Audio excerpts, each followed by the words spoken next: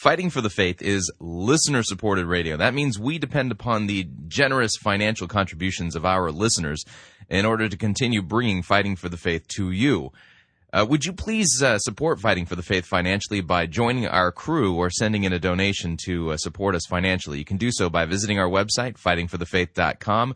Click on the Join Our Crew button. That's a mere $6.95 a month. Or if you'd like to make a flat contribution, you can do so by clicking on the Donate button or making your gift payable to Fighting for the Faith and sending it to Post Office Box 508, Fishers, Indiana, zip code 46038. Thank you for your support.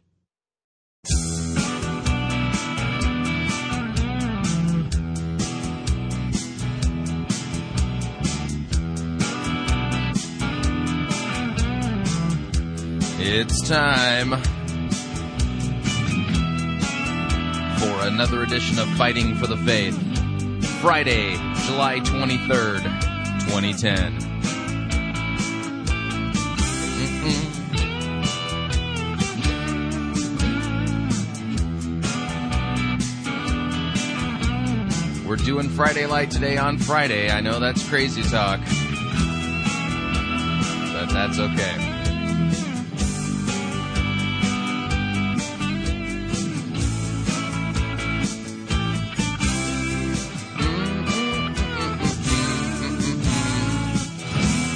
Thank you for tuning in. You're listening to Fighting for the Faith. My name is Chris Roseborough, and I am your servant in Jesus Christ, and this is the program that dishes up a daily dose of biblical discernment, the goal of which is to help you to think biblically, to help you to think critically, and to compare what people are saying in the name of God to the Word of God.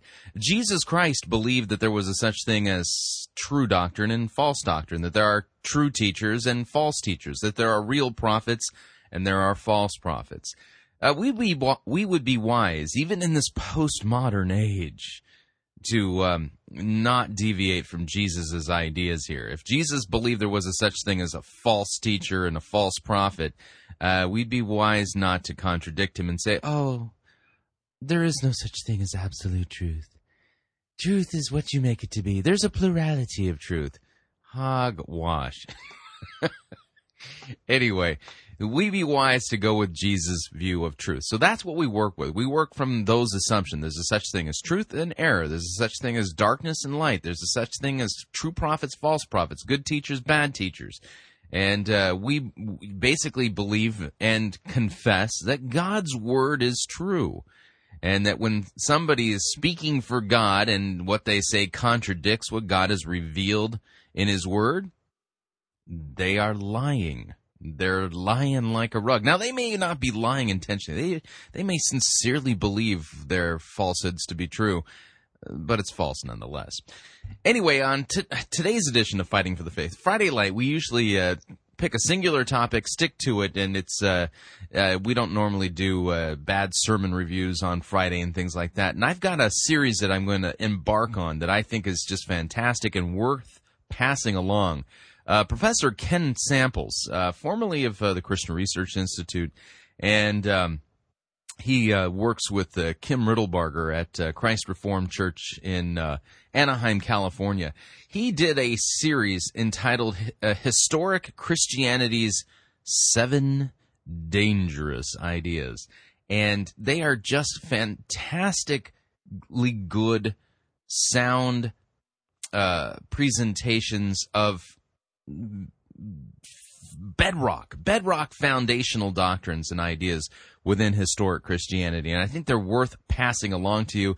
Today's lecture is entitled Dead Men Don't Stay Dead. This is one of historic Christianity's 7 dangerous ideas.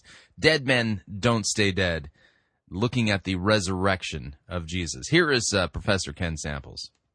That you could come out to our Academy session. The series of lectures that I'm going to be giving over the next 7 weeks relate to a book manuscript that I'm presently working on. And writing is difficult business, and so if you can remember me in prayer, I would very much appreciate it. The title of the tentative manuscript, which I hope my publisher will keep. Publishers always have the right to change the book title if they don't think that it is appropriate or if it doesn't sell well enough. But my publisher, Baker, has been quite generous with me. The title of the book is, as you see on the screen, Historic Christianity's 7 Dangerous Ideas. And so I think the place to begin is to talk a little bit about what a dangerous idea is. My son Michael said, "Dad, are you sure you want to put a book out that says that Christianity is dangerous? Won't people think that it's not a good thing?" Of course, the older you get, the more you hope people do think you're dangerous. When I was in high school, all of the pretty girls dated all the dangerous guys, and I was never a dangerous guy. Dangerous ideas in such disciplines as philosophy and particularly in science are ideas that challenge the standard paradigm. A paradigm, of course, is the accepted model of the day. A dangerous idea turns the paradigm upside down. These ideas go against what most people naturally think to be true and real. I don't know if that's always true, but dangerous ideas do challenge the typical paradigm, and I'm convinced that Christianity has some powerful paradigms that have turned the world upside down in a positive way. Such revolutionary ideas tend to threaten accepted beliefs and often contain explosive world and life view implications for all of humanity. Where I came up with the idea of this book is really from another book. There was a book entitled Darwin's Dangerous Idea. And of course, Darwin came along in the 19th century with his idea of evolution, and it challenged the paradigm. It made people feel uncomfortable. Well, what I don't think people often appreciate is that Christianity has been doing that for centuries, that it turned the world upside down in the early centuries. Historic Christianity contains numerous beliefs that are theologically and philosophically volatile in the best sense of the term. The Christian faith contains powerful truth claims that have succeeded in transforming the church and turning the world upside down. This series of lectures will explore 7 such provocative beliefs proclaimed by historic Christianity. I'm not saying there are only 7 dangerous ideas in Christianity, but I like the number 7, and I think it's a provocative way of kind of looking at these issues. In many respects, Christianity was a faith in the early Roman Empire that pulled the rug right out from underneath the pagan philosophies of life. And in many ways, because Christianity has retreated in the European civilization, I think often people fail to appreciate how provocative the faith is and what it has accomplished in terms of Western civilization. So let's talk this evening about what I'm going to call Christianity's most dangerous idea, and how it impacts the way we all think about death. All of us think about death. In fact, I taught a university course for 5 years. It was entitled Thinking About Death and Dying. So all the students would say, twice a week I get to hear Professor Samples talk for an hour and a half about death. But oftentimes, we don't want to think about death. It's painful. It's difficult. It involves losing people that we love. It involves the end of our life. And yet Christianity has something to powerfully say about the nature of human death. So let me explore this idea a little bit. I've always been interested in the atheistic existential philosophers. And some of them have talked about human beings being a cosmic orphan. The atheist perspective, the naturalistic worldview, says that nature is all there is. There's no God, there's no human soul. Human beings are purely natural. Our origin is rooted in the evolutionary chain. So some people have said that human beings are a cosmic orphan. We're doomed to die, but we have the capacity to ask why. And this, of course, leads to existential angst. I'm now in my early 50s, and so I have lived more life before than will likely be ahead of me. And it's made me ask questions about what is life about? What is my purpose and significance? And so the secular pattern of the day is that we're born into this world purely accidentally. There's no rhyme or reason. And we face our death. And questioning that can raise a real sense of angst. According to the atheistic existential philosophers, people like Nietzsche, Jean-Paul Sartre, they would describe the human predicament this way, that you're going to die. There is no getting around it. Of course, if you exercise and eat right, and avoid stress and do all of these things, you might stretch another decade out of your life. Recently read an article in Christianity Today that said Seventh-day Adventists live on average 10 years longer than the average American. Of course, I always tease my Adventist friends and say, do you really live that long, or does it just seem long because you don't have any fun? You don't do any fun things in your life. Well, actually, the Adventists, I think, have made real contributions about health. But nonetheless, even Seventh-day Adventists die. You're going to die. You can't change it. You might be able to slow it down, but it is inevitable. It is more certain than paying your taxes. So you're going to die. And you're going to die soon. Even if it's several decades away. Think back a few decades in your life and you realize how quickly time goes by. So you're going to die, and you're going to die soon. And you can't opt out. As Sartre says, there's no exit. You're in this predicament. You didn't ask to be born, but you are. And now you know that you're going to die, and that day will come, and it will come soon. And of course, from a naturalistic, atheistic worldview, you're going to die alone. Even if you commit suicide in the arms of your lover, Martin Luther said that there's two things that everybody has to do alone, and one of them is die. The other is deal with your own sins. But everybody has to die alone. And of course, in the atheistic existential perspective, as in the naturalistic worldview overall, there's no God. There is no one there to meet you at death. And so you'll never see, smell, taste, or touch. You'll never think again. You'll never love again. It is the end. And then the fourth point, not only are you going to die, and not only will it be soon, and you will do it alone, but you're going to be dead forever. And that is the secular perspective. We may not want to think about it. Many studies say that people do not like to think about death. They even have studies that indicate that people feel like if they don't think about it, if they don't acknowledge it, that maybe it won't happen. Of course, talk about a delusion. But this is the secular point of view. There is no Savior. There is no God. There is no life after death. You're going to die. You're going to die soon. You'll have to die alone. And you're going to be dead forever. Now, secularism has never held sway in large terms of numbers.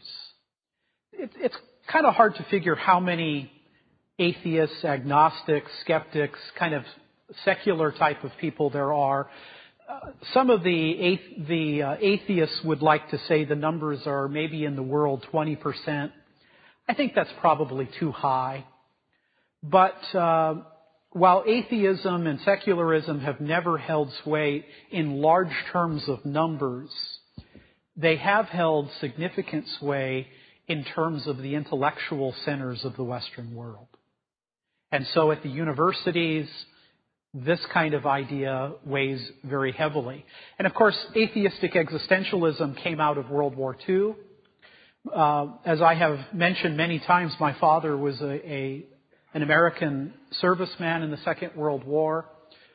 He told me that when he walked into Berlin after this long fight with the German army, Berlin was utterly in rubble.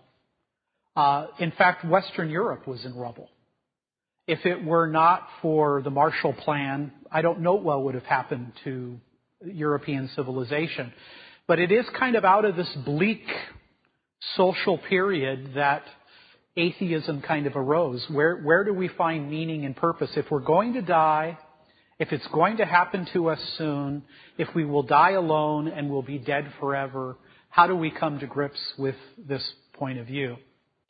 Well, I would propose that this is a worldview of despair.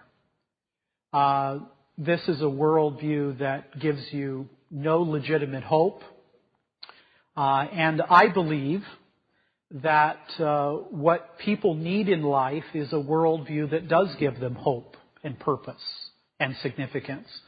I'm very happy that many people who struggle with mental health challenges have gotten the help of medications that are able to stabilize them in some cases. I've always been an advocate of a good sense of talk therapy and all of those kinds of things. But ultimately, I think that what a person needs is a worldview that gives them meaning and purpose. And one of the most meaningful purposes that we need is meaning now and in death. And so here are some of those atheistic philosophers. Friedrich Nietzsche, the German philosopher of the 19th century, who is probably best known for his expression, God is dead. Jean-Paul Sartre, one of the most influential European philosophers of the end of the 20th century, a very bleak worldview. I don't believe that naturalism, atheism offers the kind of hope and purpose, but many people have adopted this kind of perspective, and particularly its view of death. Of course, according to the worldview of naturalism, again, nature is the sole reality. There's nothing above the cosmos. There is no spiritual reality, no God, no human soul, no angels, just the material world in all of its complexity. So the naturalist world says you die, humanity goes extinct. The Earth and the galaxy literally come apart. Some of my astrophysics colleagues talk about dark energy. It is one of the theories about the end of our galaxy and the universe is that the universe will expand at such a rate that it will overcome gravity and literally the atoms will break apart. And fourth, the cosmos grows completely cold and lifeless. Now, from a naturalist point of view, that is the scenario. Whether you want to look at it that way, whether you want to take it, that's what's going to happen. Individuals die, humanity goes extinct, the Earth and the galaxy come apart, and the cosmos itself grows cold due to entropy. This, of course, has led many people through the centuries to raise serious questions about death. Is death a wall or is it a door? The Confessions, written by Augustine, who in many ways kind of developed the historic Christian ways of thinking in worldview categories. Here's a couple quotations from the Confessions. Augustine says, I was sick and tired of living, and yet afraid to die. I was sick and tired of living, and yet afraid to die. I think a lot of people feel that way during their life, that life is difficult, it proposes problems, and yet we're afraid of what might come next. Augustine also was always good at turns of phrases. He says, I was born into this life which leads to death. Or should I say, this death which leads to life? And that's the paradigm shift that I want to talk with you about this evening. Is life something that leads to death? Or should we flip it around and see life as death, which ultimately leads to eternal life? And so we have two perspectives. Death is a wall. It's the end. You live, you're born, you live, you die. It's the end of existence. The end of your conscious existence. So death is a wall for the naturalist worldview. Or should we think of death as a doorway, a passage? And a lot of people believe in life after death. A lot of people believe in eternal ideas. But it's Christianity that puts this issue right at the forefront. I call this the linchpin of historic Christianity.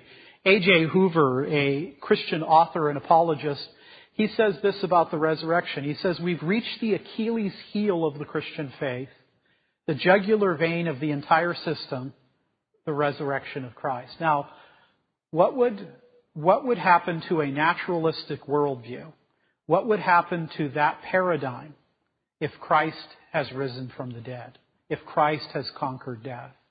It seems to me it would not only change our personal ideas about death itself, but it would change our whole orientation. So I want to spend a little time talking about the resurrection. And I think that this photo is very engaging. It probably would be a good practice if we went back to burying people right outside the churches. Because we live in a modern world. We're insulated from death. We have very professional people. When somebody dies, you don't see the dead body. We've got people who take care of all of that, the funeral and everything. But in the historic perspective of Christianity, they would often have a cemetery right outside the church. And so you'd walk into church and you'd see the graves of your friends and your loved ones. Sometimes I think that we don't deal as effectively with death as people in the past because it's kind of been taken out of our hands. Well, the New Testament has some very specific things to say about the resurrection of Christ. Paul here in 1 Corinthians 15 talks about the importance of Easter, what we have just celebrated in the church season. He says in 1 Corinthians 15:14, and if Christ has not been raised, our preaching is useless and so is your faith. So the resurrection is not a peripheral doctrine. Christianity stands or falls on the resurrection of Christ. If Christ didn't rise from the dead, then we have reason to question who he was, the claims that he made. But if he did, it would seem that everything he said, if he can conquer death, then we can take as true everything that he said and did. Paul says in verse 17, and if Christ has not been raised, your faith is futile. You're still in your sins. So how do I know that Christ's death on the cross brought about forgiveness and reconciliation to God? I know it ultimately because he conquered death. The empty tomb is Christ's victory over death. And the empty tomb is a symbol of the afterlife of all of us, that our death will ultimately lead to life.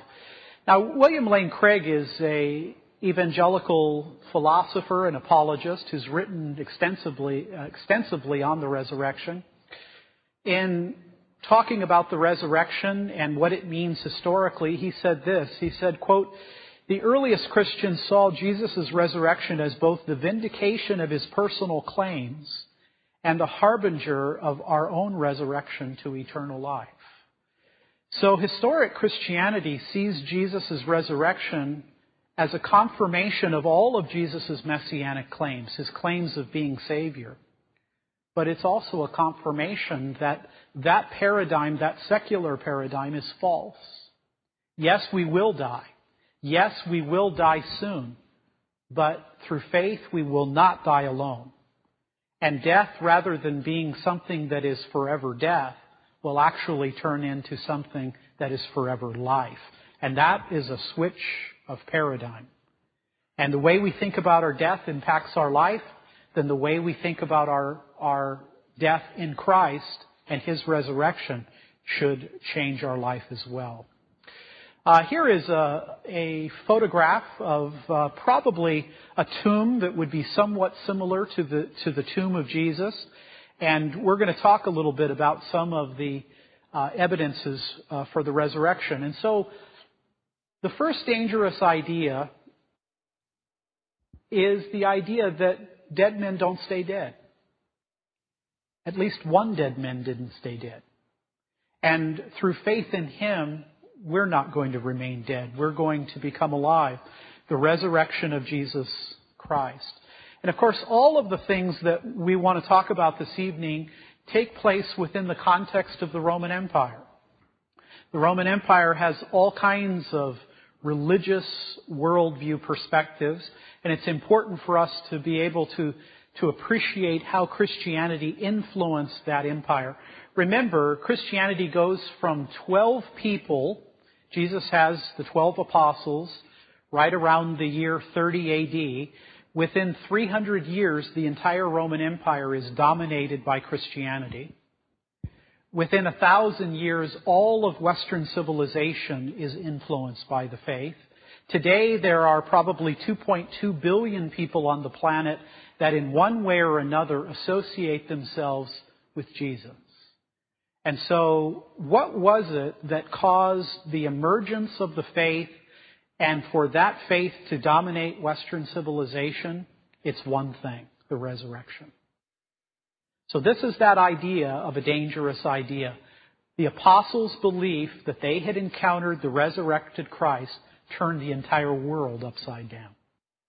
So Christianity has lots of dangerous ideas.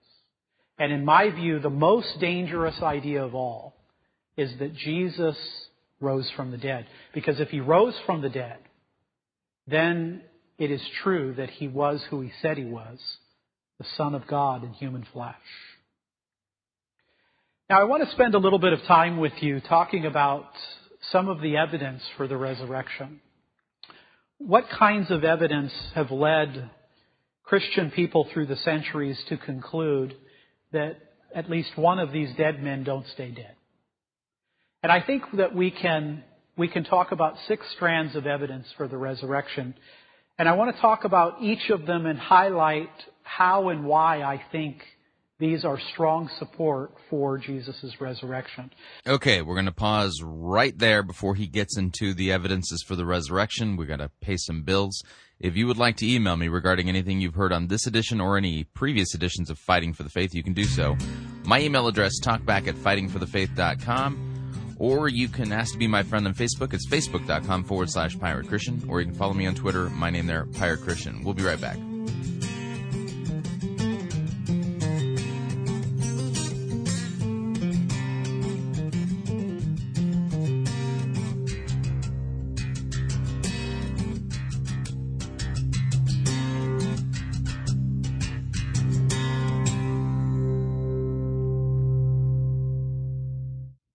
We don't need to rethink Christianity. We need to rediscover it.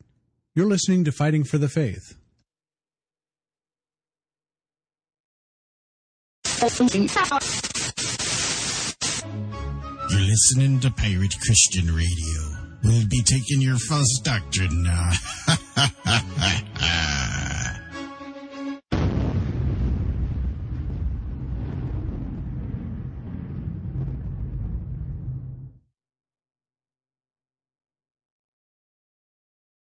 If your church's praise band plays songs that worship you rather than God,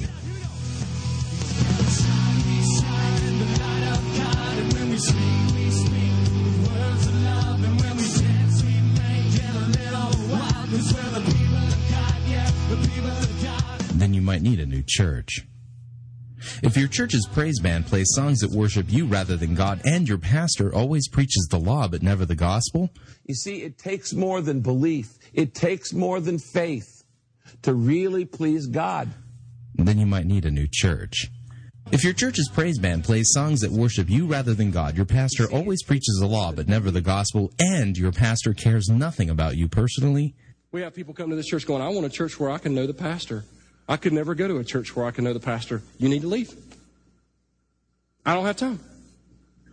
I love my wife, I love my kids, and I will not sacrifice my family on the ministry altar so I can come eat food that I don't like and hang out with people that make me uncomfortable.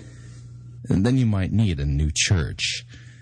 If your church's praise band plays songs that worship you rather than God, your pastor always preaches the law but never the gospel, your pastor cares nothing about you personally, and Jesus and the Bible only make cameo appearances during the sermon. I heard a story about a farmer that had an old mule that had fallen into an empty well.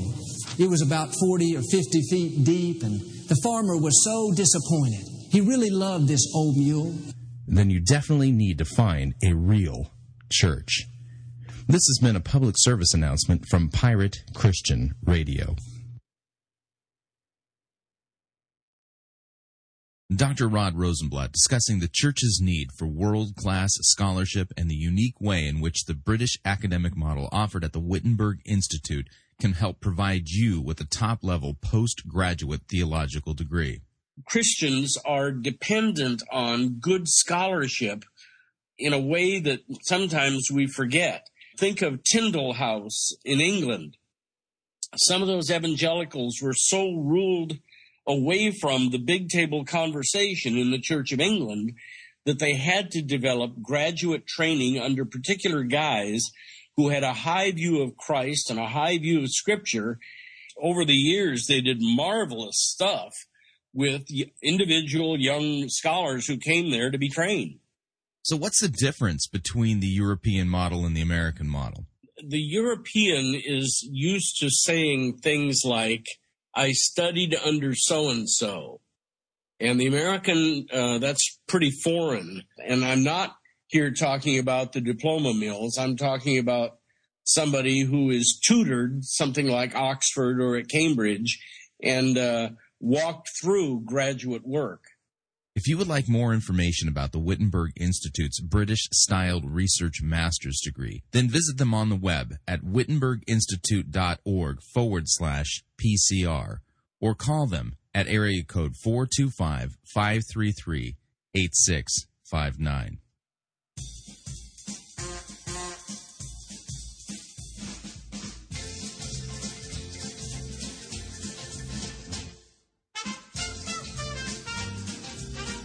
Keep more of your money in your pocket. Hi, Chris Roseborough here. If you're planning to travel anytime in the near future, then don't pay more for airfare, hotel rooms, or rental cars than you need to. Longtime Pirate Christian Radio featured advertiser Cheap O Air can save you a Tijuana taxi load of money on all of your travel needs. Plus, Cheap O Air has a seasonal promotional code for all of our listeners that will save you an additional $10 off of Cheap O Air's already low prices. Visit piratechristianradio.com/cheap, write down the promo code, and then click on the banner, and then book your travel today. Again, that's piratechristianradio.com/cheap.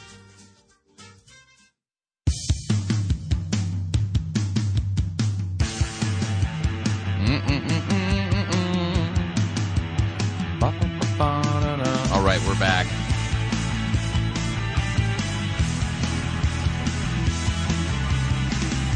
Warning, believing in the resurrection is one of Christianity's dangerous ideas.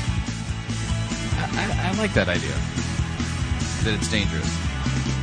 Need to remind you all, Fighting for the Faith is listener-supported radio. That means we depend upon your generous gifts and financial contributions in order to continue to bring Fighting for the Faith to you as well as to the world. You can partner with us financially by visiting our website, fightingforthefaith.com, or you can ask to be my... there we go. My brain just slipped into automatic mode. Oh, man. Fightingforthefaith.com. When you get there, you'll see two friendly yellow buttons. One says donate, the other says join our crew. When you join our crew, you're signing up to automatically contribute $6.95 to the ongoing mission and work of Fighting for the Faith and Pirate Christian Radio. Of course, if you would like to specify the amount that you would like to contribute, you can do so by clicking on the donate button, or you can make your gift payable to Fighting for the Faith and send it to Post Office Box 508, Fishers, Indiana, zip code 46038. Okay, here is the balance of Ken Sample's lecture on the 7 dangerous ideas of historic Christianity, the resurrection of the dead. Let's take a look at the first one, the empty tomb. The empty tomb. Well, everything that we read in the New Testament about the tomb of Jesus is in accord with what archaeology has taught us about how the ancient people, particularly in Israel, would bury people. So the early tomb is consistent with what we know about how people went about burying people who died. We also realize that the empty tomb is one of the earliest messages of historic Christianity. Sometimes Christian theologians and historians talk about kerygma. Let me put that word up here. Kerygma. Kerygma refers to the earliest, the most primitive message, the preached message, the proclamation of early Christianity. And one of the earliest statements about Christianity relates to the tomb on Sunday morning being empty. Now, how does this cash out in terms of evidence for the resurrection of Jesus Christ? Well, let's think about it a little bit. Remember that after the resurrection, after the apostles say that they encountered, they saw Jesus, they touched Him, they heard Him, they saw the marks of the cross in His body, it transformed them. Remember that right after Easter Sunday, they go right downtown into Jerusalem. That is, they remain in the very same proximity in which Jesus preached and taught and in which He was buried. So they are preaching the message of His resurrection right in the same locale in which He was reported to be buried. Now, let me ask you this question. If you were part of the Jewish intelligentsia or the Roman authorities and perceived Christianity, or the way it was called, or this movement of the Nazarene as it was referred to very early on, if you were going to pull the plug on this group, if you were going to falsify Christianity, if you were going to show that this was a cultic religion that needed to be gotten rid of, how would you do it? How would you falsify Christianity? Could I propose that there would be one very effective way of doing it? Produce the body of Jesus. Produce the body of Jesus. And Christianity would have been done. It would have been over. I mean, even if they would have found the body a couple weeks later, a couple months later, and it had decayed, that would have still been devastating to Christianity. Why? Well, remember, the apostles are preaching and teaching the resurrection. And if you go back to the book of Acts, let me remind you that in the book of Acts, the earliest preaching, that kerygma, focuses not so much on Jesus' death on the cross as it does on Him being raised alive from the tomb. His resurrection. So the central message of the primitive Christian church was rooted in the resurrection. If you produce the body, you falsified the faith. Now, did the Romans and the Jewish religious leaders, and I want to point out that there were members of the Sanhedrin, the religious community, that believed in Jesus. And so it was not an exclusive body that found Jesus guilty of blasphemy and committed Him to be executed under Pontius Pilate. But the Jews and the Romans had plenty of people. They had motive to squelch this movement. And they had lots of people. They could have looked in all of the tombs. They had the motive, they had the means, they had the opportunity to do this. How would the apostles have the chutzpah, to use a Jewish term, of preaching the resurrection if Jesus' tomb was right there where it could have been gotten at? The reason the apostles could be preaching the empty tomb, because it was in fact empty. They couldn't produce the body. In fact, early on in the Gospels, the Jewish religious community admit that there's a problem, and they come up with the story that, somebody came and stole the body. So they admit that the tomb was empty early on. We know a lot about the empty tomb. We know how Jesus was buried. We also know that some of these other ideas, some of these alternative explanations aren't going to really work. That the disciples came in the middle of the night and stole the body? And how did they move the boulder away from the tomb? How did they overcome the guards? Now, if the guards fell asleep, if they were asleep, how'd they know the apostles came and stole the body? And do these apostles seem capable of doing something like that, knowing what they were like after Jesus' death? Peter denying Christ 3 times, the apostles hovering in fear. In fact, as I've said many times, the women followers of Jesus exhibit much more courage than do his male followers. Maybe they have more to lose. But none of these theories seem to help. Some people have proposed that the women went to the wrong tomb. Maybe Mary Magdalene, in her grief and sorrow in Jesus' death, maybe she got confused and went to the wrong tomb. But wouldn't the apostles have corrected that? I mean, it's Joseph of Arimathea's tomb. I mean, what if I invited you over to my house for dinner and you had a hard time finding my house? That's understandable. But what if I invited you over to my house and I had a hard time finding my house? Wouldn't Joseph of Arimathea have known where his tomb was? And of course, in the New Testament, there's a chain of custody of the body of Jesus. Jesus is crucified publicly under Pontius Pilate, and his body is taken down from the cross by Joseph of Arimathea, by some of Jesus' followers, and some of the apostles follow that to the place in which Jesus is entombed. So none of the naturalistic alternatives have much explanatory power at all. In fact, they're very, very weak. So the empty tomb is a strand of evidence for the resurrection. Number 2, let's talk about the post-mortem appearances. According to the New Testament, for 40 days following that first Easter Sunday morning, Jesus of Nazareth began appearing to various people. And a variety of people. In a variety of circumstances that are very, very difficult to explain. For example, he appears to large groups of people. He appears to individuals. He appears to men and women. In fact, appearing to the women is an interesting element that I'll develop in just a minute or two. He also appears to people who are sympathetic to him, people who followed him in his ministry, but he also appears to people who are his enemies.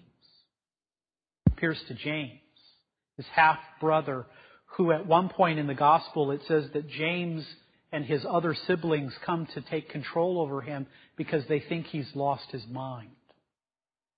James is not a sympathetic figure to Jesus, and yet he becomes one of the most influential Christian leaders in the early church. Appears to Paul, who is anything but sympathetic. He also appears in a variety of contexts in terms of these post-mortem appearances. He appears to Thomas, who is unsympathetic. In fact, let's touch upon those 3 people that are not sympathetic to Jesus at all. Thomas says, look, I know my brothers, the apostles, claim to have seen Jesus, but until I have some empirical data, till I can take my finger and put it in the nail marks, till I can put my hand and thrust it into his spear wound in the side, I'm not going to believe. So he was not sympathetic.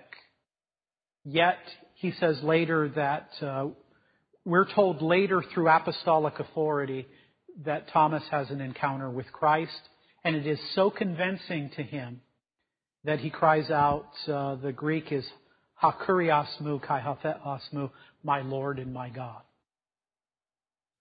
Appears to James. Imagine if one of your relatives embarrassed you. Imagine if one of your relatives said things that were extraordinary, led you to believe that they suffered from mental health issues. Put James in context in Israel. Yet James becomes the leader of the Jerusalem church, Many, of course, argue about who was the central leader of the early Christian church. I would argue that Peter is the primitive central spokesperson and preacher, but as time goes on, James takes a position in which he is seen as one of the pillars of the faith.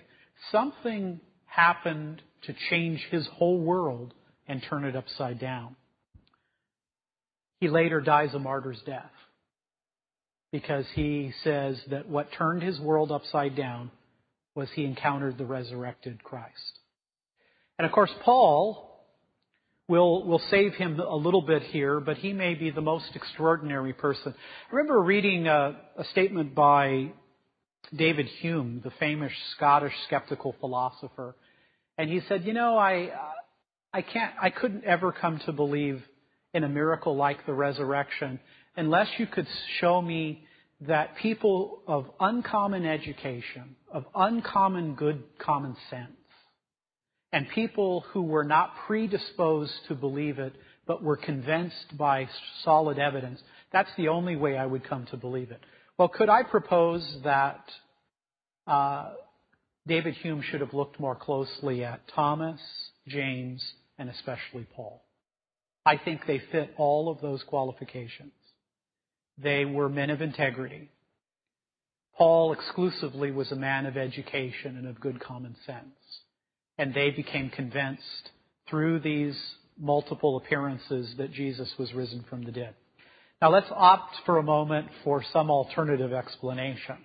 As I say to some of my secular friends, the resurrection, the crucifixion is a historical fact, and the resurrection, the statement of the resurrection is rooted in history. So if it didn't happen in a miraculous context, then how did it happen? Give me an alternative explanation. Now notice that if you have some kind of explanatory hypothesis to explain the empty tomb, now you need another hypothesis to explain the postmortem appearances. So one of the problems with naturalistic theories is they don't have one particular theory that explains all of the data and is coherent. I mean, you have to say, well, how was the tomb empty? Well, maybe the disciples stole the body, or the women went to the wrong tomb, or maybe there was a chain of custody was lost to the body of Jesus. I think it's John Dominic Crossan who says that Jesus' body was likely buried in another pit with other bodies, or dogs came and ate it. Okay, well, you have one theory there, but then how do you explain these various appearances? Well, then you need some kind of hallucination theory. Then you need some other type of theory. So the naturalistic explanations, explanatory theories, get very complicated. It's very difficult to propose some kind of hallucination theory, particularly when you have the appearance of Jesus, according to the Apostle Paul, of more than 500 people. You also have a hard time bringing all of that kind of psychological, subjective experiences together and explaining all of this data. It seems the strength of the historic Christian testimony of the resurrection is it's one theory. It's one explanatory hypothesis, and it fits the data pretty well. Let's move to 3, the transformation of the apostles. You look carefully at the Gospels and you realize that once Jesus was arrested and once he was found guilty of blasphemy and crucified, the followers of Jesus, they literally fall apart. Peter denies Christ. They're hovering away. The women are much more courageous. And to go back to the women for a minute,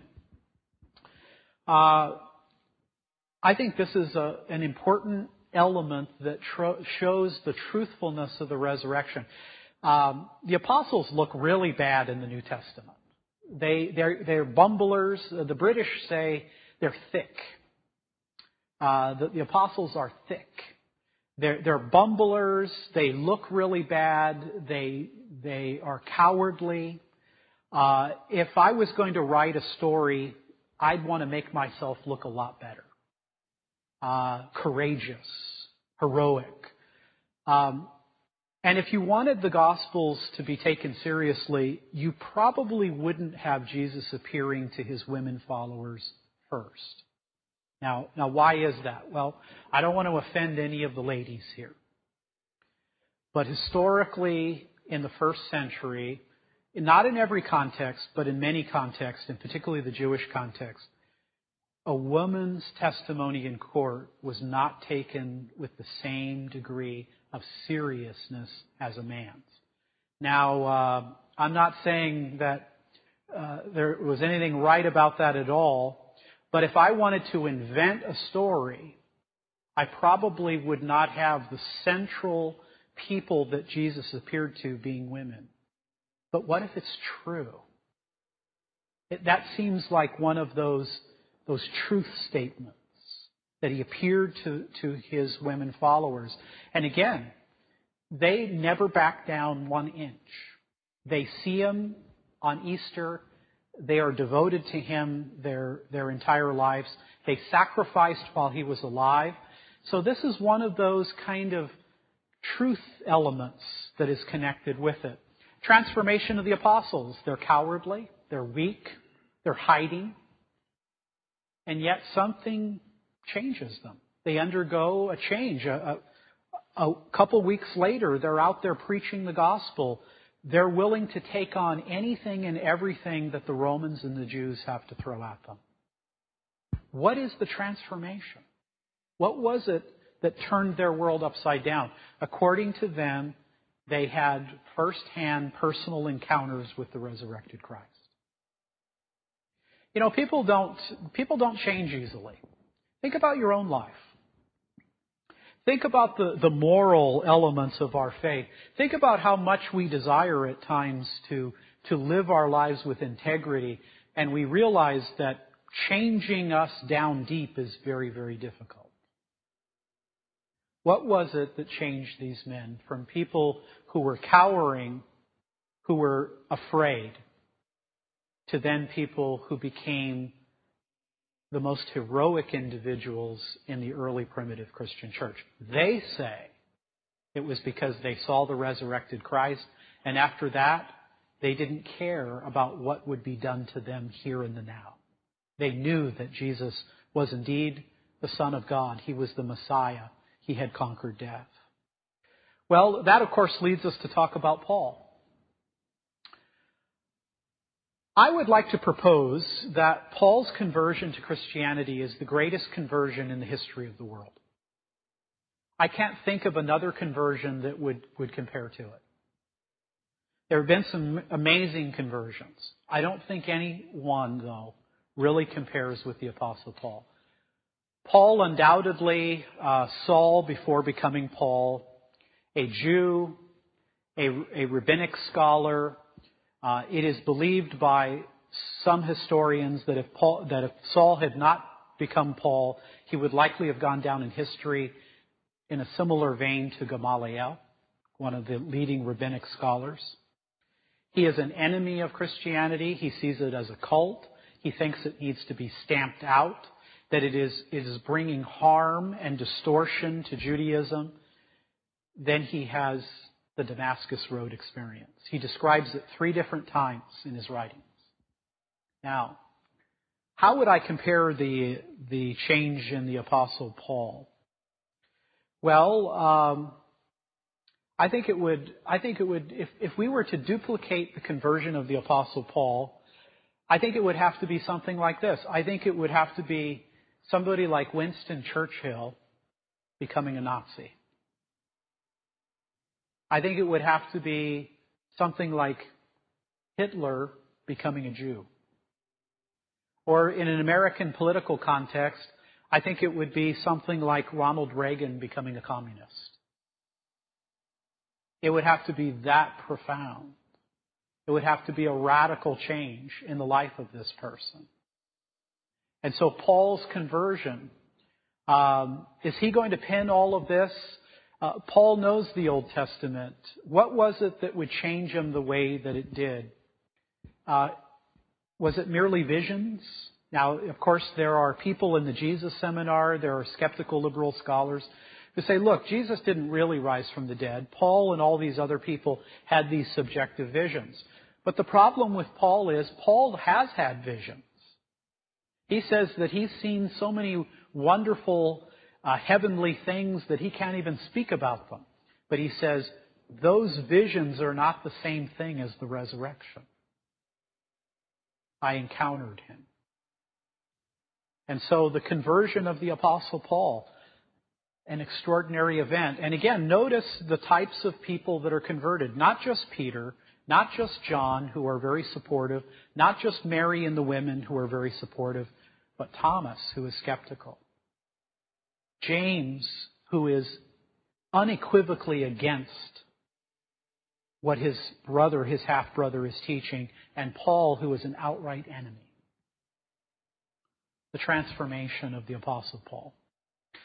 Number 5, the change in the day of worship. What's significant about all of this? Well, think about it. The Jews worshipped on the seventh day, the Sabbath day, sundown Friday to sundown Saturday. Sunday, the first day of the week, has no significance whatsoever.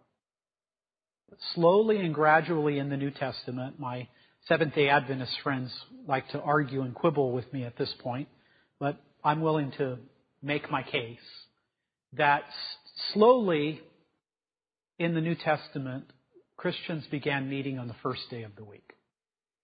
They have collection for money. They call the first day of the week the Lord's Day. Slowly and gradually, there is a change from the seventh-day Sabbath to the first day of the week, Sunday. Why? There's only one reason. There's only one reason why Sunday would be significant. It's the day Christ rose from the dead. And so, the truth of the resurrection, through reflection, began changing Christian worship. So the change in the day of worship. Why? Why pick that day? Because that's the most important day of the Christian year. Sunday. And then finally, the emergence of the Christian church. Remember, we're talking about this idea of a dangerous idea. Dangerous ideas turn the world upside down. They change the paradigm. They radically change the way people look at the world. Think of Western civilization. What philosophy, what ideology, what religious ideas have changed Western civilization? And where did the Christian church come from? Why did it come about? Why is all of this incredible development of Western civilization? How did it all start? According to the primitive message, it all starts with the resurrection of Christ. So every day that I live in Western civilization, and every day that I see Christianity, and everywhere that I meet Christians, I see evidence of the historical truth of the resurrection that turned the world upside down. 6 strands of evidence for the resurrection. The empty tomb, the post-mortem appearances, the transformation of the apostles, the conversion of Paul, the change in the day of worship to Sunday, the emergence of the Christian church. It's there. How did it get there? Jesus rose from the dead. The alternative theories, the naturalistic explanations, I find all of them very inadequate, highly implausible. Thus, I think that people ought to consider that historic, consistent, one explanation. The tomb is empty because Christ rose from the dead. People are seeing Him because He is really appearing to them. The apostles encounter Him. Paul encounters Him. It changes them overnight in extraordinary ways. Sunday is recognized as the Lord's Day, the day He rose. And the community of the church is the community of the resurrection. Without the resurrection, there is no historic Christianity. 6 strands of evidence. What is the resurrection and what is it not? First of all, what it's not a resuscitation. Jesus was not resuscitated in the tomb. I didn't talk about the swoon theory. The swoon theory is Jesus didn't rise from the dead. He only swooned. That is, he was beaten, severely beaten. He was crucified, but he didn't die, and so they put him in an empty tomb, and somehow the cold air kind of resuscitated him, and he came back to life. Well, Jesus was dead.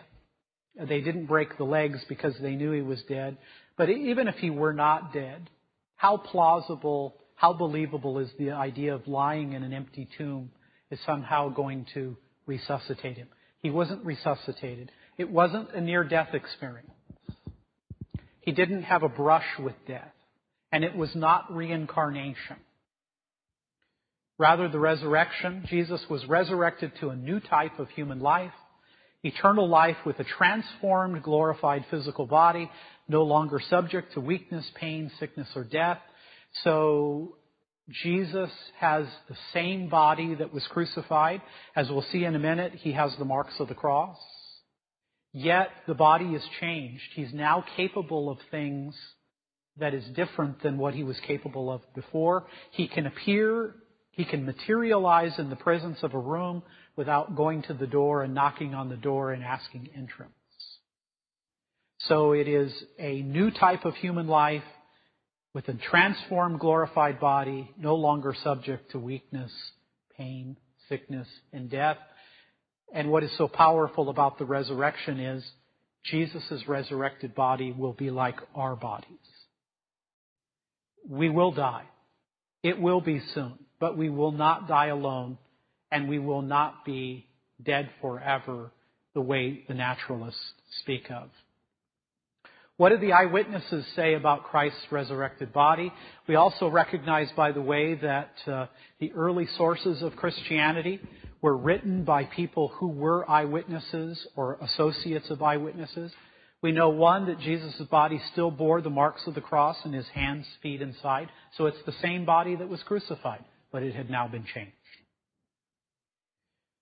Roman crucifixion, a brutal way of dying. The Romans didn't invent it. They borrowed it from the Phoenicians, but they probably perfected it. It was a way of not only killing the person, but sending a political message that if you mess with the Roman Empire, we're going to make you suffer. And so Jesus is clearly dead. The spear is thrust in his side. It illustrates, the blood and water illustrate that he was dead. No breaking of the legs because he was dead. 2, Jesus' resurrected body could be seen, touched, and handled. It wasn't a vision. It wasn't subjective visionary experiences.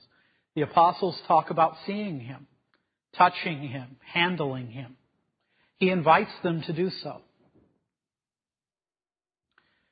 The 1950s liberal New Testament scholars said that Pontius Pilate was likely an invention. He never existed. It was an invention of the early church until they found this millstone monument with his name on it. Until they began finding coins with his imprint and his name printed on them. That Jesus died at the hands of Pontius Pilate is a historical fact. That he rose from the dead, I think, is equally a fact. 3, Jesus' resurrected body was a body of flesh and bone. It had corporeality. Jesus says in Luke 24, a phantom, a ghost, does not have flesh and bone as you see me have. 4, Jesus invited people to handle and examine his body. That doesn't sound like visionary, subjective experiences. So the resurrection, new life, changes people, turns families upside down, changes the course of history. Western civilization is changed. 5, Jesus even ate and drank with his disciples after his resurrection. He eats a fish. He drinks wine. This illustrates the physicality, the corporeality of his body.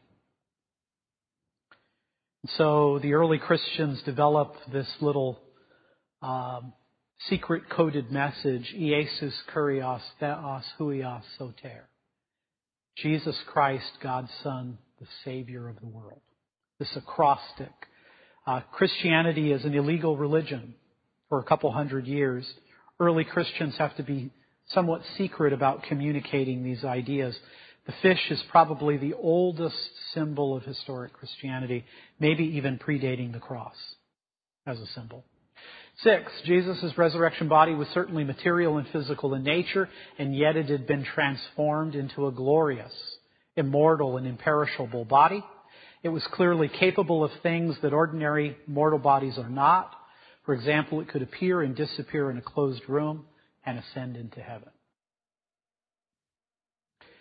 Therefore, there was both continuity and discontinuity between Jesus' body before the resurrection and His body after the resurrection. It's the same body. It's physical, but yet it's now changed. And our bodies will be like that. The early Christians looked at the resurrection as a confirmation of all Jesus' claims, but also the promised hope of we will survive the death of our body, and when Christ returns, He will resurrect our bodies. Many years ago, on Easter Sunday, I went to a service at Seal Beach. Those of you who live here in Southern California remember Seal Beach, down by the beach areas of Southern California. And I remember being there at 6 a.m. with lots of other Christians, and that week I had been thinking and reading about the resurrection, and I had discovered that the dolphin is an ancient Christian symbol for the resurrection of Christ. How many of you knew that, by the way? Raise your hand. Well, when I was at Seal Beach, right before the Easter service was to happen, a dolphin popped its head up. Just one, and just stayed there for a long time, just swimming up and back. And I thought to myself, how many people on this beach, there were a lot of Christian people, realized that the dolphin is a symbol of the resurrected Christ? Probably not very many. But that's one of the ancient Christian symbols of the resurrection. I won't say that that was a message to me, but I did think that that was pretty neat to see a dolphin pop its head up there on Easter Sunday morning. Okay. Well, let me move my talk to the conclusion by just summarizing some of the statements about the resurrection. Paul wrote 1 Corinthians about 55 AD. So let's do a little timeline element here real quick. Jesus is crucified in 30 AD. He writes 1 Corinthians 55 AD. He says that his conversion was a year or two after Jesus' resurrection. And notice that he goes down, if you read the book of Acts, if you read his writings, he goes down and talks with the apostles right after he has his conversion on the Damascus Road. So about 32 or 33 AD, he's investigating all these things. He has several meetings with the apostles, with Peter, with James, and with John. So people say, well, wait a second, he's writing here in 55, that's a long time after. But remember, Paul is described these experiences that happened very early on. Paul knows all about all of the leading figures of the Christian message. He investigates all these things. One of my favorite Christian apologists is Gary Habermas. I like Gary not only because he's a really fine Christian thinker, but I like him because it's very clear that the faith has transformed his life. Some of the things that I learned about the death of his wife really I found impressive about him. But Habermas says that the Apostle Paul probably, if he were living today and went to see his psychologist, the psychologist would probably say that Paul was obsessive compulsive. He keeps going over all these things multiple times. He keeps going back, meeting the apostle. Okay, is this what we all said? Is my ideas agree with you? This is what I saw, agrees with what you saw. That is, if we're to bring David Hume, Paul is the ideal person. He's obsessive compulsive. He looks at all the details. He checks everything out. Paul says in 1 Corinthians 3 through 8, "For what I received I pass on to you as of first importance." How many of you remember the E.F. Hutton commercial? The whole room talking, everybody's loud. Some person's talking about investing their money. They say, E.F. Hutton says, and everybody stops.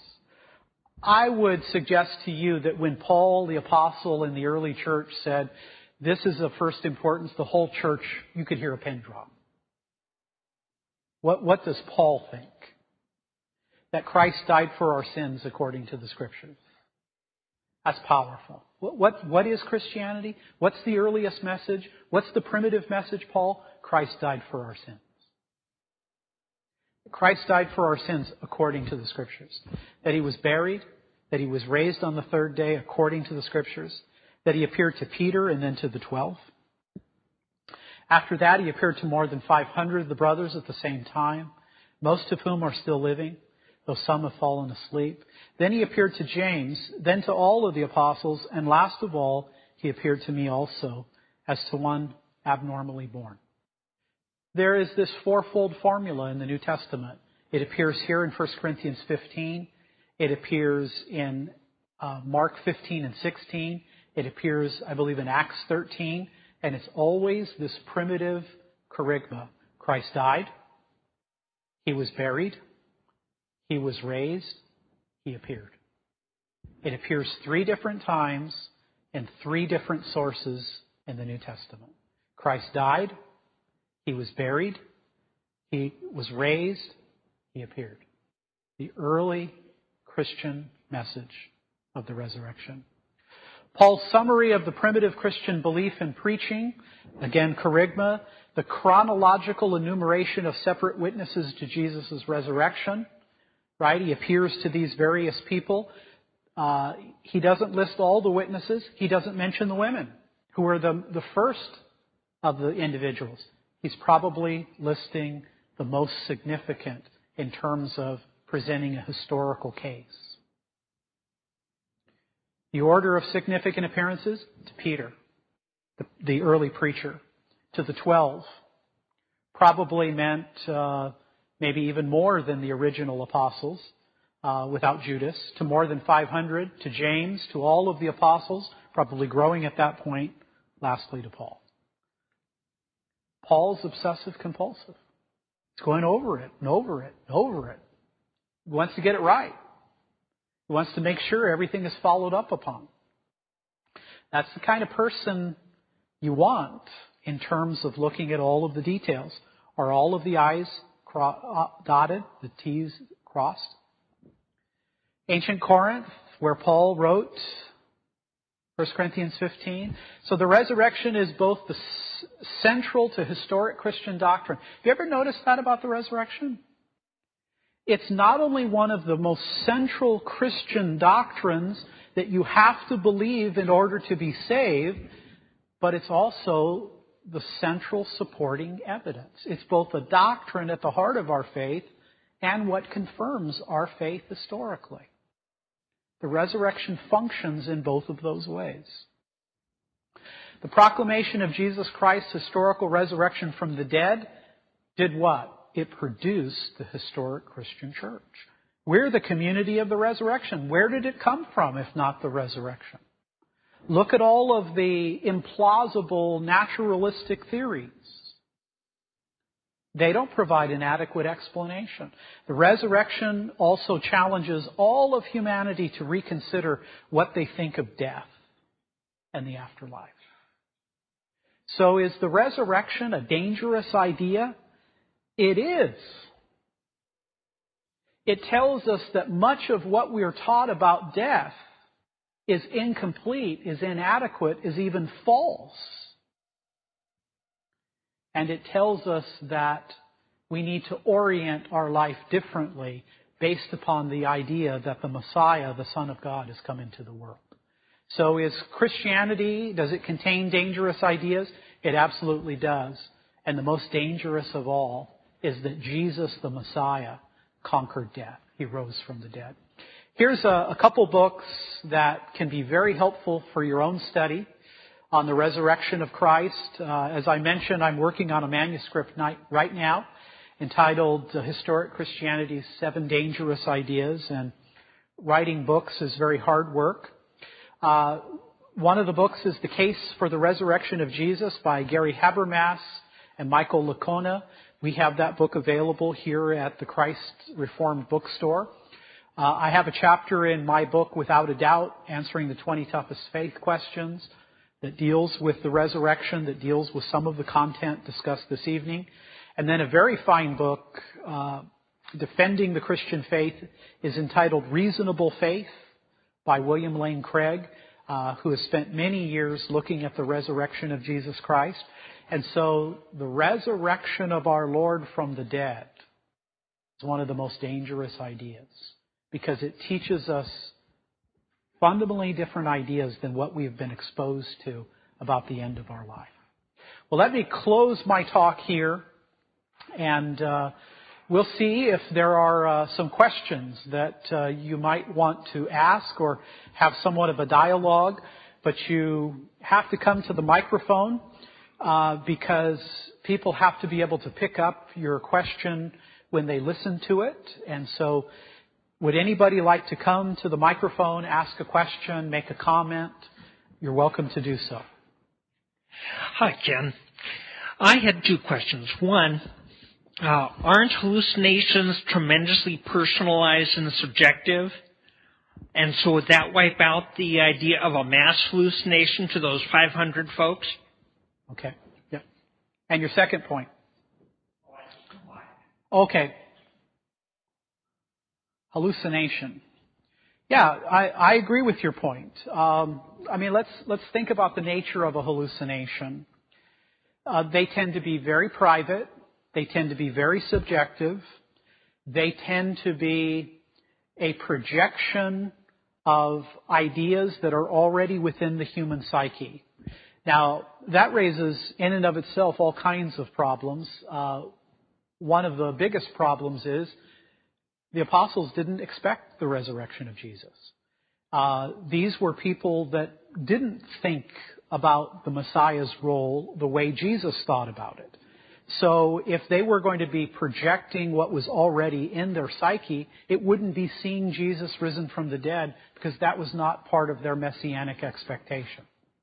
So that's a huge part of that issue. Another part of your question is the 500 people. Can you have mass hallucinations? It's a very dicey thing to consider. Remember, Jesus is appearing to people outside, inside, men, women, enemies, friends, a variety of circumstances. This is a very, very difficult circumstance to then say that some subjective vision explains all of the data. And remember, Paul says he's familiar with visions, but he says the resurrection of Jesus is not a vision. And don't you find it ironic that the reason there was a guard posted at the tomb was because the Jewish authorities had remembered that Jesus might rise from the dead on the 3rd day? So it seems like the Jewish authorities had a better grip on it than the apostles did. Yeah. And, let's put that context. Again, Christianity has changed the world. It's turned the world upside down. Think of the areas, art, philosophy, history, you name it. So Western civilization, where did it come from? We need some kind of coherent explanation. If you want to throw off historic Christianity, then give us some explanatory hypothesis. If you want to poke holes in the historic Christian viewpoint, go ahead, but give us some reasonable explanation as to the alternative. So the guards are at the tomb. They place this large stone. It seems that the Romans are aware that something may be up. Something might happen which could cause all kinds of potential problems. Yet they're not able to control it. The tomb's empty. According to the testimony, the guards become paralyzed. There's an earthquake. Women encounter an angel, at least one angel, maybe two. And there's no natural explanation that's adequate for all of these kinds of things. Now, some people, some skeptics, people who were once Christians, it's always interesting to trace people's changes of mind. And there are people who claim to be Christian and have now become skeptics. And in fact, some of them have written books, some of them have been ministers, some have even been apologists. I know a fellow in particular who is really a very, very bright fellow who took graduate degree in theology, ended up becoming a skeptic, challenging the resurrection. Now, a number of these people say that they can never kind of put together what happened with the resurrection. Talks about all of these kinds of things. It seems to me that what we've done tonight is kind of looked at sketching out the events of the resurrection, the people who were involved, the claims that were made. And certainly when you're dealing with a supernatural event, it's difficult to completely get your mind around it, if not impossible. Yet I think what is powerful, and this is something that Bill Craig brings up, the Christian message is one explanation, and it's one theory, it's one explanatory hypothesis, and one of the things that makes it superior is it seems to be able to fit and explain the data. Whereas the naturalistic explanations, you have to have multiple explanations. And they seem less reasonable than the resurrection. They seem highly implausible in that context. And so, as powerful as the resurrection may be and as difficult as it may be to come to believe in, it seems to fit the data. Anybody else? Question or comment? When you consider the horrors of the Holocaust and that the Jewish people as a whole did not have faith in Christ and the resurrection, how do you think that impacted them overall? Do you think a lot of people became atheists, turned away completely from God because of what they endured during that time? Or do you think that more people actually might have turned to Christ, might have actually come to faith and believe? Yeah, that's very good. It's a penetrating question.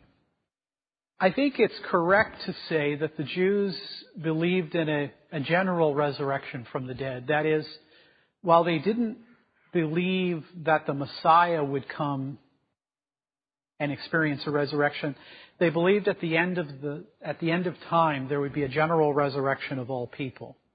So they had that belief, but they didn't have a belief in the messianic component. I think tying that together with the tremendous abuse, the tremendous suffering that Jews have faced through the centuries, and in particular, as you noted, the Holocaust. 6 million Jewish people were killed in the Holocaust. And it was a Holocaust unlike other Holocausts. I mean, this was really the first time that there was a systematic attempt to exterminate a particular race of people because of their ethnicity, because of their religion. I mean, you have a Holocaust that probably involved more people in the Soviet Union and probably even more in Mao's China, but it doesn't take that kind of same systematic extermination based upon religious and ethnicity. It's a big question. I think it's factually true that for many people the Holocaust gave Jews reason to doubt the trustworthiness and the care of Yahweh. Many Jewish theologians have said that this was a time of great skepticism because of what happened to them. I personally do think that it's not just the Jewish community. I think people need hope. They need purpose. I think there is something about death. We want to put it out of our mind. We want to walk around as if it didn't exist. But inevitably, we know that we're going to face it. We know that there's no stopping it. I think that Viktor Frankl, who is this famous German Jew who was in the Holocaust, he lived through the Holocaust, was an extraordinary psychiatrist. He came out of that experience saying what people need in order to give them hope and purpose during the great trial and stressful times of life is hope. In fact, he said that in order to kind of stay sane, he began psychoanalyzing the guards and the other inmates in Auschwitz. And he noticed that when they gave up hope, they'd literally fall over dead.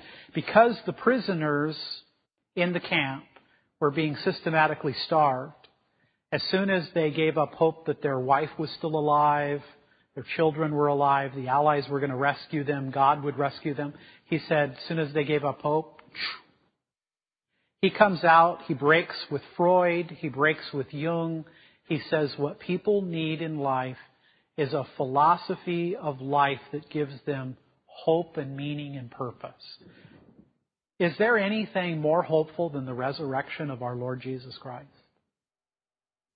And, of course, my hope, Romans 11, is that someday there will be many Jews, that God will take the blinders away and they will see the world's Messiah in all of His glory. So, great question. No, Judaism does not have something similar to Christ's resurrection. They do believe in the general resurrection, but we all need hope and purpose. Hope and purpose and significance are much more a stabilizing factor than going for therapy and even medication, though I'm not against any of those things to help people cope. So, great question. Great lecture, great points, good stuff. Christianity's dangerous ideas, the resurrection of the dead. Our hope. Our hope is that not just that our sins are forgiven, that's the promise, but our hope is really in our coming Lord and Savior, when we confess that we believe that He will come again with glory to judge both the living and the dead. We're also confessing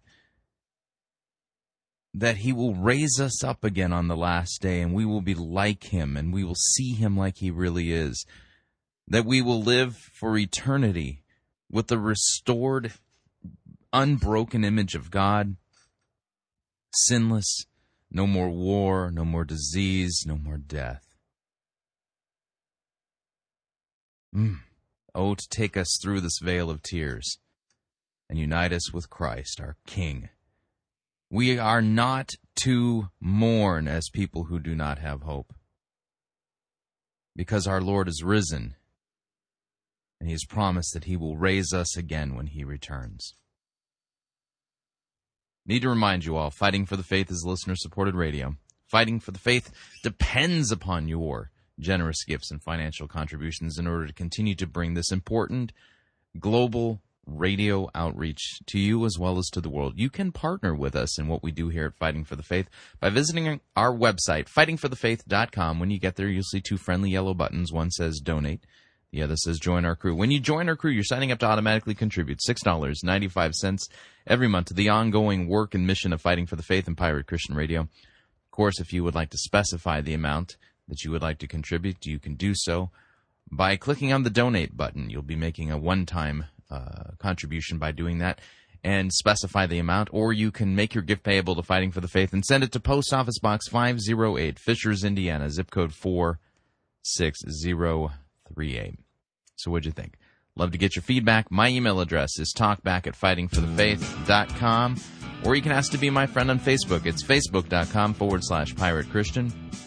Or you can follow me on Twitter. My name there, Pirate Christian. Till tomorrow, may God richly bless you in the... Not tomorrow, next week. Until next week, may God richly bless you in the grace and mercy won by Jesus Christ and His vicarious death on the cross for all of your sins. Amen.